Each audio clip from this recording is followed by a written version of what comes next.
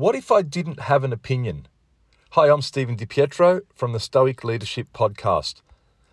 Opinion is the sister of judgment. For many years, I've tried to practice a life of non-judgment. I've got two rules: don't lie and don't judge. The judgment one is always the hardest one to live by.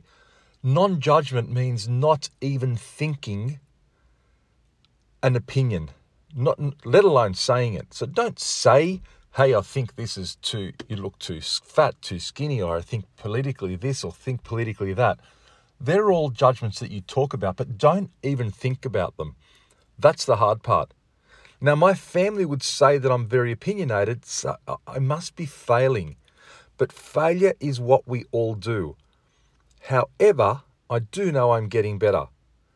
My opinion should only be given when asked, and even then, it shouldn't overreach. We can't, if someone asks us, what do you think of this? We'll give them the opinion that they sought, and then we can't help ourselves but just to keep going, because that's when then what the advice they're seeking transfers into us giving them something they didn't ask for, which is more and more opinion. So if someone asks us what we think, resist the temptation. Just stick to what they ask for. Now, my opinion will never change an outcome. It'll only create my own stress, because the world probably isn't conforming to my opinions. Regardless of what I think, regardless of my opinion, the world will continue to spin in the way it wants to spin. And the only one left behind is me with a mindset that thinks, oh, the world is not going the way I want it to go. Politics is a classic example. We all seem to have an opinion, but our opinions and henceforth arguments don't change the world.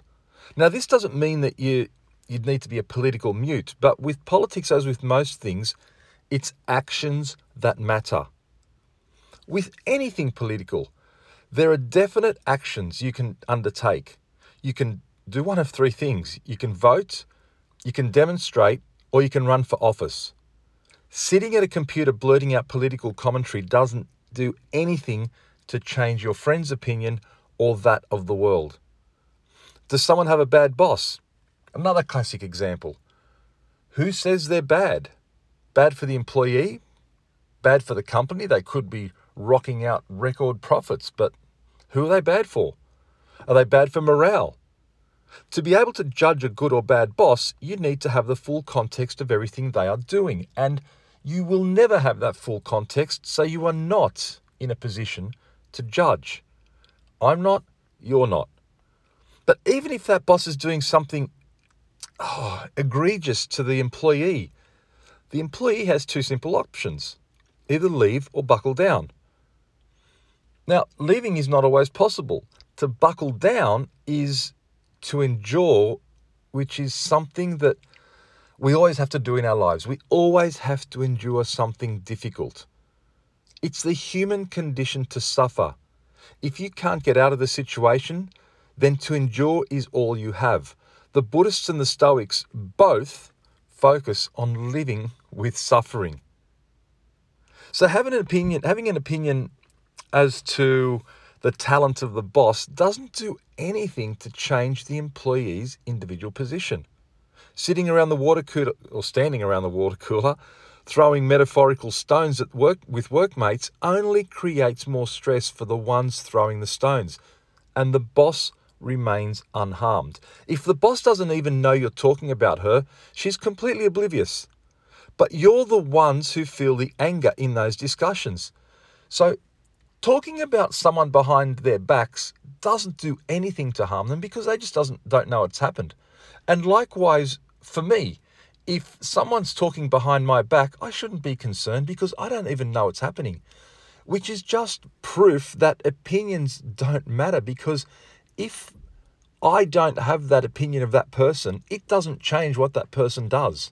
It doesn't change anything. The only person it's hurting is me.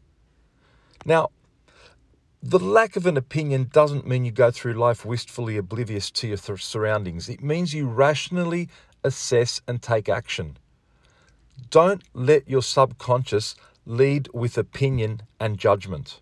I'll just say that one again. Don't let your subconscious lead with opinion and judgment. Again, opinion lives in the subconscious. It's that flashing impression that happens. Or it can be something that just festers away, but it is not a rational thought. The Stoic way of living your life, and the thing that defines us from all other species, is our ability to consciously think about things, which is our rationality. So don't let the subconscious lead through opinion, lead through facts. More so, in this case, lead through actions. I'm Stephen DiPietro. Thanks for tuning in.